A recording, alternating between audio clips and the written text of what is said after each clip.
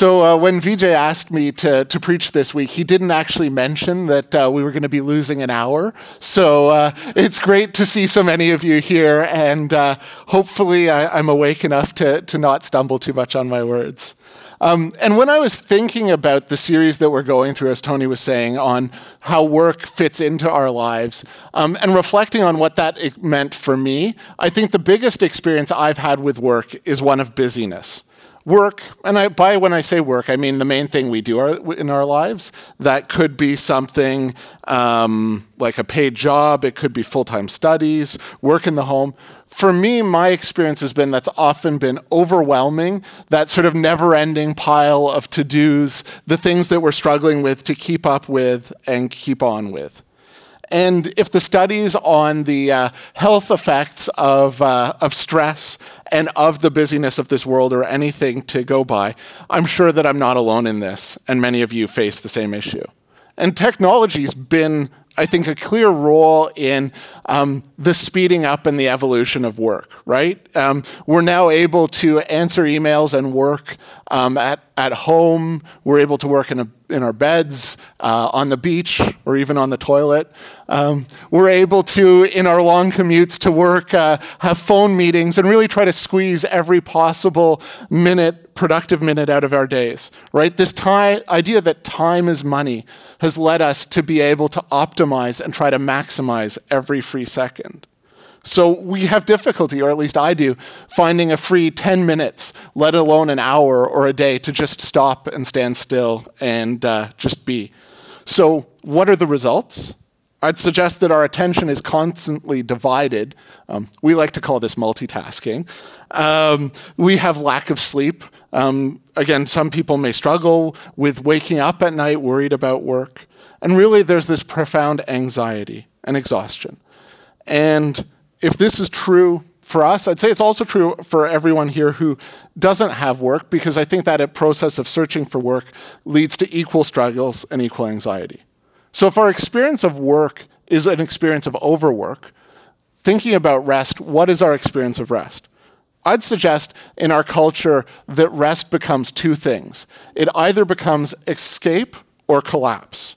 Rest becomes escape when we experience the overwhelming sense of relief at the end of the day, that we can finally get away, that it's over, and we can go and do the stuff we want. Maybe you've experienced counting the minutes until you get out of the office. Or maybe you're dreaming of getting away somewhere nice and warm and getting away from the daily grind.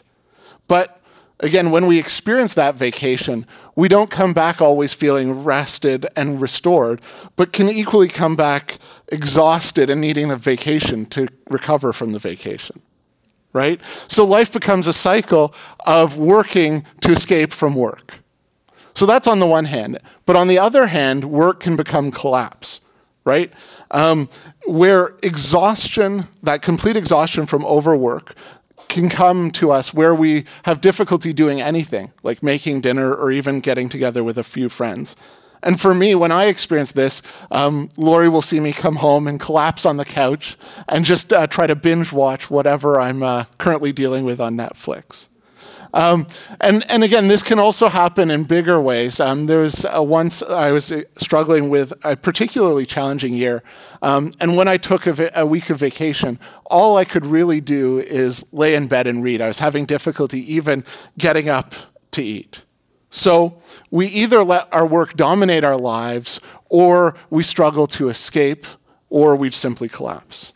So given this reality around us, what is rest supposed to look like? What does a rhythm of rest that actually works look like? In earlier sermons, we've discussed how God in creation has established a pattern of work and shared it with humanity. When it comes to rest, I'd say he did the same thing. In Genesis 1 and 2, we read God with a pattern of creation and 6 days, and then him resting on the seventh. But it's not only a rhythm for God, right? This isn't something that just happened before the fall in the Garden of Eden.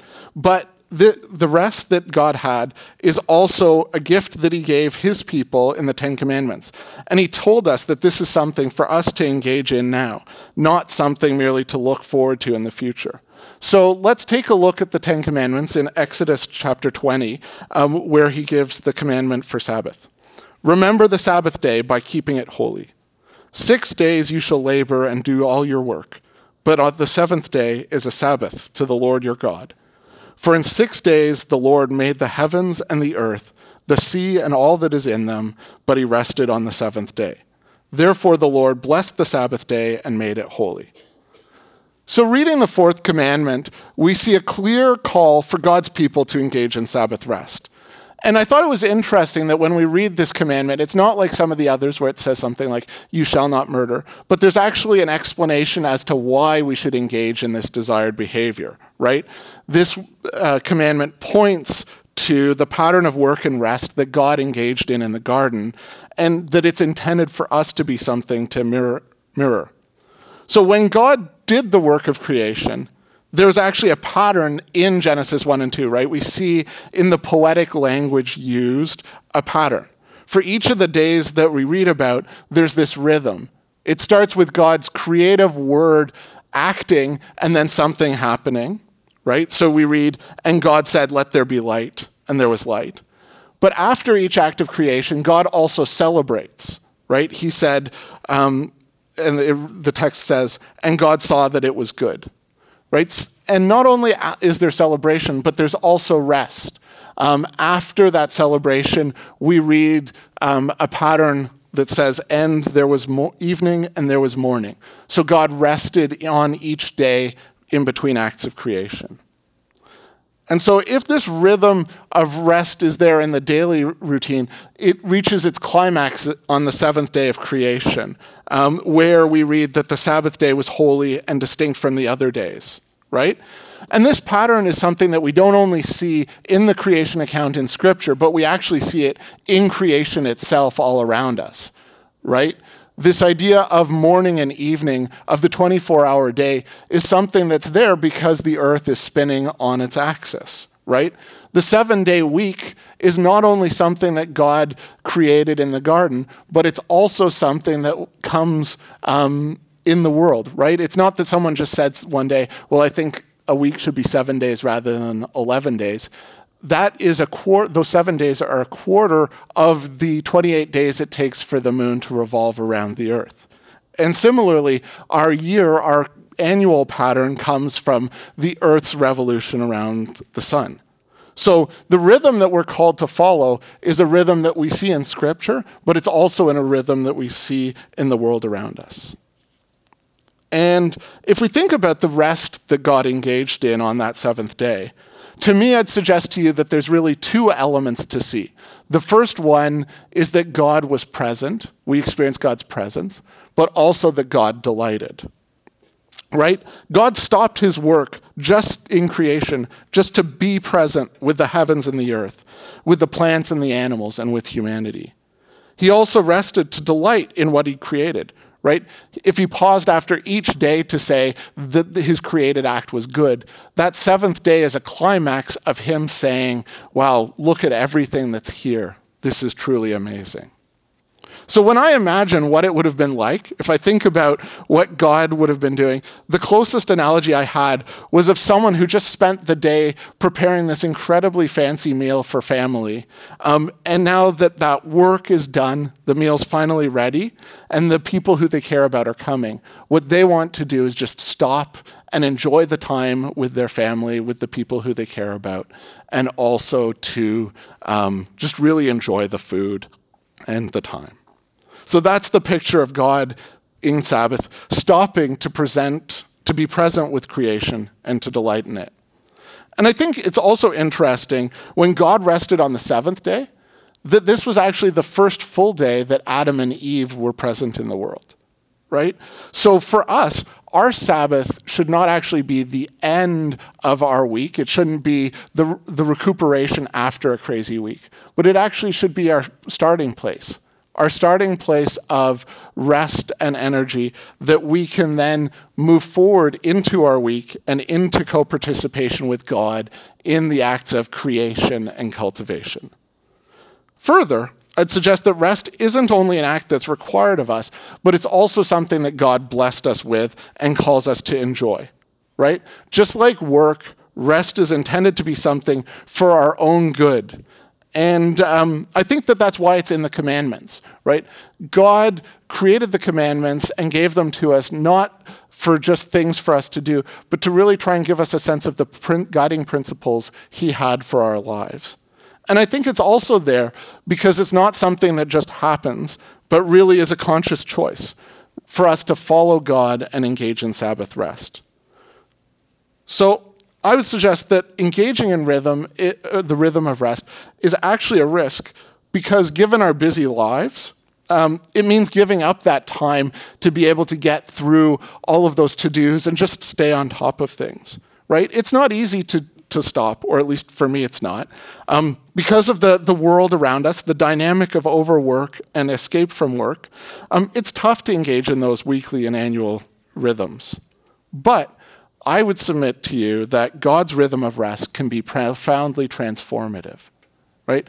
God didn't just create this rhythm for any reason, but I think that if we're made in God's image and we're created to participate in these rhythms of work and rest, then the rhythms can allow us to live lives that are hugely productive and restful.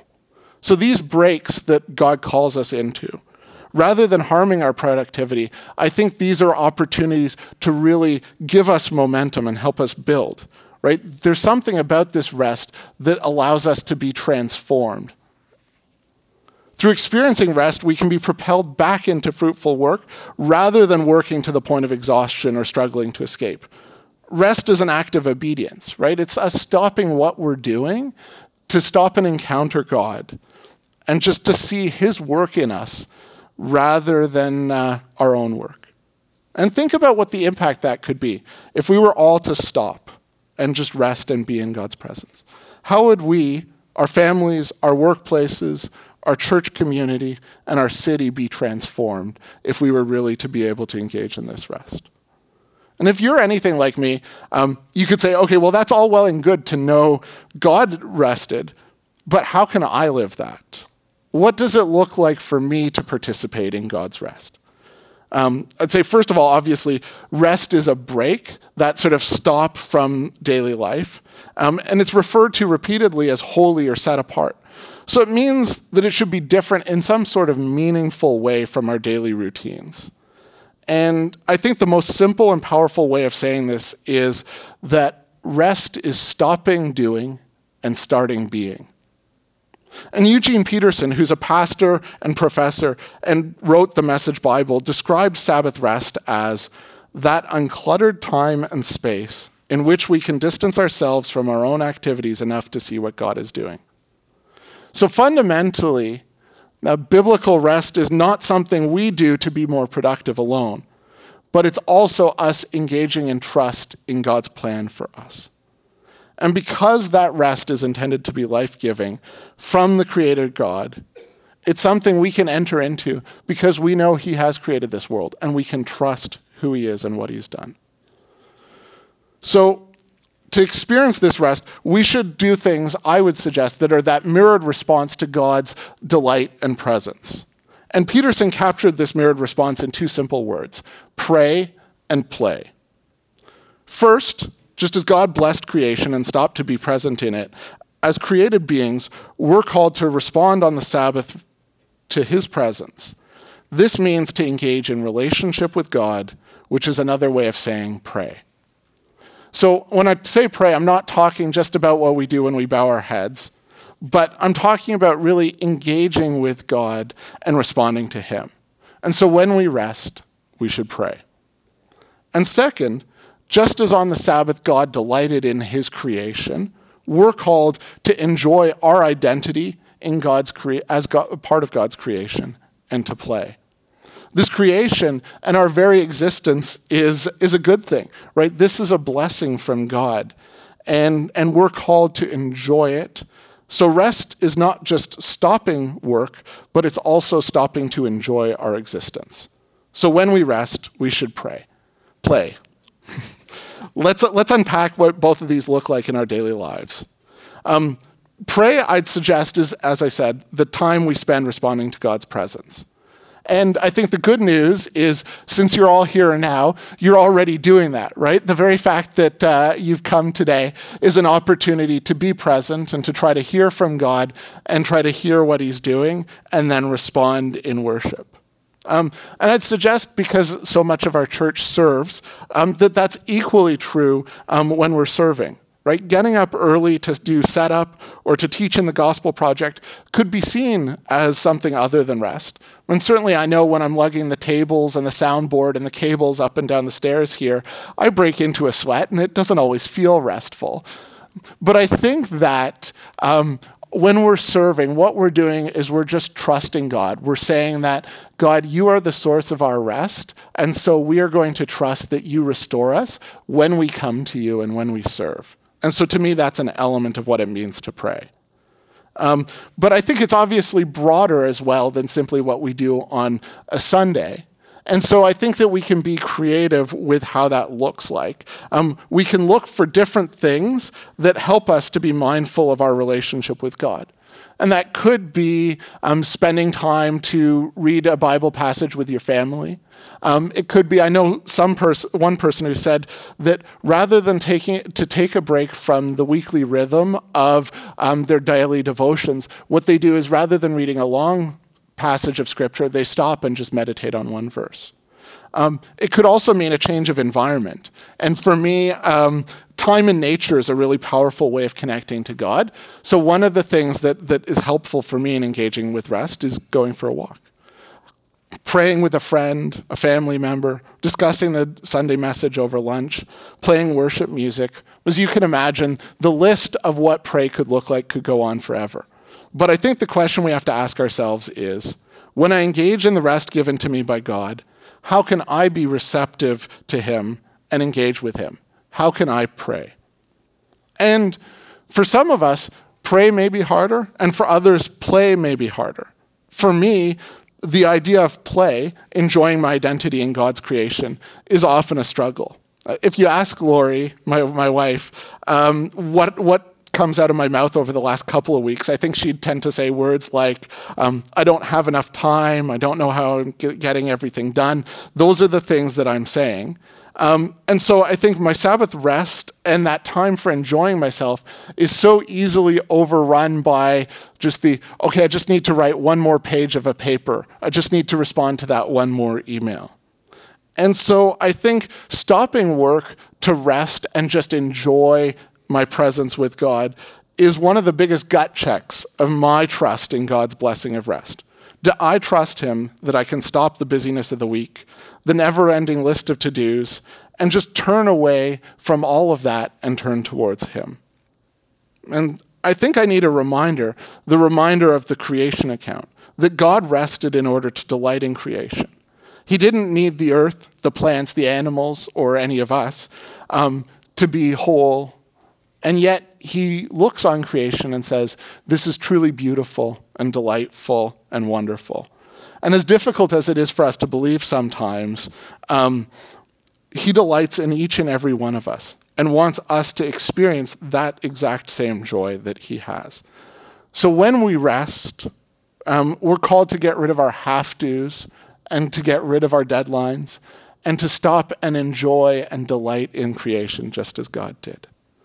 So just as with play can look a lot of different ways, right? It could be that afternoon game of soccer with friends. It could be a meal with family in the relaxed afternoon. It could be just curling up on the sofa with a great book. Again, if you're an extrovert, having a big group of friends over for a barbecue, hopefully when the weather's warmer, could seem like a great way of engaging in soul breathing. But on the other hand, if you're an introvert like me, having your closest 40 friends all over and talking at the same time can seem exhausting rather than restful. So the big question is not, here is what everybody must do, but rather, what will give me personally the ability to release my anxieties from the week and refocus on just being rather than doing? What is life-giving rest for me? And I think that as I think about my busyness and my identity as a planner, one of the things that I need is unstructured time. During the week, I spend sort of trying to plan every minute of every day and sort of allocate all of my tasks to the time. And so one element of this identity of pray for me is saying, okay, I'm going to step away from this over-planned, over-scheduled life and allow myself to just be. And I think that, again, thinking about Sabbath, it's interesting that in the first century Roman world, Sabbath was the thing that made the people around the Jews in their villages and in their towns say, oh, those are Jews. I know because they rest on the Sabbath. And so I think the question for us, for those of us who say we follow Christ, is how does our rest play the same role, right? Our Sabbath play is intended to be a sign of the new creation, right? To point out that as a result of what Jesus did on the cross, there's a new creation coming, when it'll be possible to truly delight in everything around us. And so because of our sure future, we're able to enjoy ourselves in the here and now, being who we are and knowing that we can trust God and therefore rest and play guilt-free. And I think that that really is something that can be different from the world around us and should make those people stand up and pay attention. So when I was thinking about this, I wonder what sort of sign it would be if we were to play in ways that don't involve televisions, cell phones, or computers. For those of us who spend so much of our lives looking at screens, I wonder what making our day of rest a screen-free day would impact our experience of rest, refreshment, and restoration. How could our rest, our pray, and our play function as a sign to the world pointing out the new creation that's coming? And if you're anything like me, certainly you don't have this figured out. And if I look at my life, I wouldn't say my life currently is a sign to the people around me. I don't think I've got it all figured out. And so that's why I hope, and the rest is for the next little while, to take time to think about what our rhythms could be and should be, and try to think about how can we make this happen in our lives. And I think it's an opportunity to think about not only how do we carve out time to rest, but how can we incorporate pray and play into our rhythms. And so as a guide, I put together 4 questions for each of the weekly and annual rhythms, just to help us think through what this could look like in our own situations. So looking at the weekly rhythm, I think the first question we need to ask ourselves is, what does your weekly schedule look like? Right? Before thinking about when we rest or when we could rest, we need to think about the schedule of work and all of the other things going on in our lives and understand that. And while you may already have a day of rest established, for those of you who don't, you want to think about when the right time might be to do so. If you work on Sundays or you work night shifts or people in your life do, well, that's going to really impact things. And so you want to take that into account. You might also want to think about how the time of rest should be allocated. When this is something that I had been working through, one of the things that I realized is if I just say, okay, Sunday is my day of rest, what ends up happening is I end up being worried about the week that's to come. And so what I had to figure out is rather than resting on Sunday evening, I needed to allocate Sunday evening to get ready for the rest of the week. And so what my day of rest became was actually Saturday dinner time until Sunday dinner time. So there's not one right plan for everyone. And maybe you look at your schedule and you say, okay, there's no way I'm going to be able to carve out that single day to work for you. Maybe the thing to think about is, can I carve out 2 8-hour chunks during the week when I might be able to rest? Right? There's not any sort of minimum amount of time to engage in this, but I'd suggest that the longer period of time we can have together, the easier it's going to be to stop doing and start being. And once you've identified when you're entering into your time of weekly rest, it's important to think about how can you incorporate both pray and play into that rest, right? And this isn't intended to be work. This isn't a homework assignment, but rather than rest being work at rest, I'd encourage you to have freedom to figure out how this can actually work. And we've spent a lot of our time thus far in the message talking about the weekly rhythms, but I think it's equally important to think about our annual rhythms as well. right? I think it's valuable to build in annual rhythms of rest. For many of us, that can be vacations. And whatever your vacations look like, I think the same question is there. How can I include pray and play in my vacation time? This is something Vijay's talked about in the past. He's talked about tithing our vacation time, giving the first portion of our vacation or the first portion of every day to God in prayer. And this is something when Lori and I took a trip out west last summer, we wanted to do this. And looking back on that trip, while we saw many beautiful things, this was actually one of the highlights for me. And I think it was a highlight not because we did anything fancy, but for a couple of reasons. I think the first one was what we did was basically listen to some worship music together, do our daily Bible reading together as a couple, and then pray together. And so the time together, rather than just doing it individually, was a change. And so it made things feel fresh and new. And I think the other thing that was striking is because the drives were long, there wasn't any fixed end time to this. And I think that helped change the nature of the discussions that we were having. And I think that that's a benefit for us of having these annual rhythms of rest, right? A longer period of time away can give us that unstructured time we need, that change of pace to really relate to God in a powerful way. So while I think that's great, I know vacation isn't a reality for all of us. Not all of us are going to be able to take a week and go away. But if that isn't, I think that it's still very possible to carve out a day or two every quarter in our lives, maybe at home, where we just stop and we engage in pray and play and enter into God's rest. So as I was running through these questions, my hope is that there's one or two of them that struck you that made you like, oh, I need to really think about that. I need to figure that out. So what I wanted to actually do now is to give you a couple of minutes to reflect on the questions. So to start thinking about what could this look like concretely in my life. And if you're sitting next to someone who you're doing life with, feel free to chat with them because obviously figuring out rest is something that we do together. So take a couple of minutes. So coming back, as we've been talking about so far, we've seen that rest is a rhythm of pray and play. And I think if you're like me, this is helpful in realizing, well, what should my life look like? What could it look like? But at the same time, it can also feel like additions to busy weeks and to to-do lists. This could feel like just one more thing I need to get done. And I don't want this to be that. I don't want it to be a spiritual task where you feel like, oh, I'm being measured or feeling like I need to perform. And when I was preparing this message, one of the things that struck me is there's actually two different reasons given when we read the two givings of the Ten Commandments as to why we're called to engage in Sabbath rest. And that second account is in Deuteronomy. So let's read it in Deuteronomy chapter 5, verses 12 and 15. Observe the Sabbath day by keeping it holy, as the Lord your God has commanded you.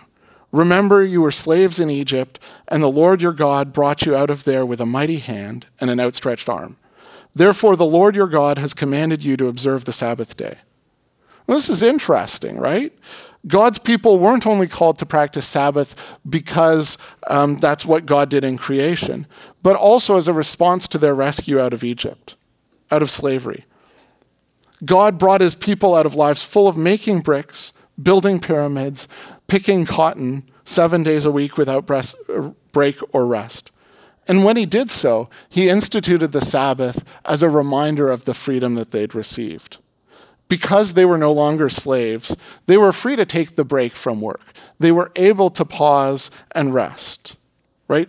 This gift of Sabbath was a blessing because God loved his people and delighted in them, and he wanted them to remember the freedom that they had. And he also gives us the Sabbath as a gift because he loves us and he delights in us, and he wants us to remember the freedom that we have. We can rest because we too are a people who've been freed from slavery. We can rest because we can trust the God who's rescued us. If people in our culture are slaves to anything, it's work. As Tony mentioned, I actually came to faith here at Upper Room. And during a lot of my 20s and early 30s, my work was really central to my life. And as often happens, that particularly challenging year I'd mentioned earlier led me to a place of exhaustion. And I'd reached a point in my work where I felt like I couldn't go on, and I knew my life wasn't working, but I really didn't have an alternate solution. And not long afterwards, I was able to encounter Jesus, who describes himself as the Lord of the Sabbath. In the Gospels, he demonstrated this commitment to the true meaning of Sabbath rest by subverting all of the rules that turned Sabbath into a task that had to be worked hard at. Rather, he reminded people that Sabbath was made for their benefit and for their restoration. If his disciples were hungry on the Sabbath, he encouraged them to eat. If people were sick, he made them whole. Ultimately, he came to rescue everyone and give them everything they needed on the Sabbath. And on the Sabbath, he came and rescued us. And because of that, we can trust him. So rest is trust. We're free from slavery because of him. And we know we can rest knowing that our worth, our identity, our security is found in him. Right? While we may be struggling with worries at work about performance or financial security, Jesus rescues us from that being our only place where we can find our identity. And therefore, our rest is a place where we can show our faith in actions. Our rest is a sign that we've been saved, and it points to the future we've received through Jesus. Right? And I think Vijay always says that what we believe is seen in what we do. And so do we trust God enough to stop work? Or do we live as though our lives are going to crash into fiery ruin without our constant work? Our weekly rhythm of Sabbath rest can be a blessing to us because it's an opportunity for us to step out in faith and say that I trust him. Right? God's giving us this chance to exert our faith muscles on a weekly basis and make our faith not just an abstract set of I believe statements, but a concrete experience that we know it won't work without God. Sabbath rest is a chance for all of us to say, yes, Jesus, I will trust you. I'll seek your rest, your rhythm of pray and play. Despite everything that's going on in my life, my rest comes from you, and I know you'll gladly bless me with the life-giving rest I need. In Matthew 11, verses 28 to 30, we're called by Jesus to come to him when we need rest and to trust him. Come to me, all you who are weary and burdened, and I will give you rest. Take my yoke upon you and learn from me, for I am gentle and humble in heart, and you will find rest for your souls. For my yoke is easy and my burden is light. As I invite Tony up to lead us in communion, will you come again to the Lord and trust him with your burdens and receive his gift of rest in exchange? As I was thinking about this pre-Easter season and as we go forth from here today, my blessing for you, or what I wanted to bless you with, was just a reminder that God sent his son Jesus to redeem us. And really, it's as a result of our redemption that we have the freedom to enter into rest. So I want to bless you with an experience of that freedom to enter into God's rest. Will you receive that? Amen.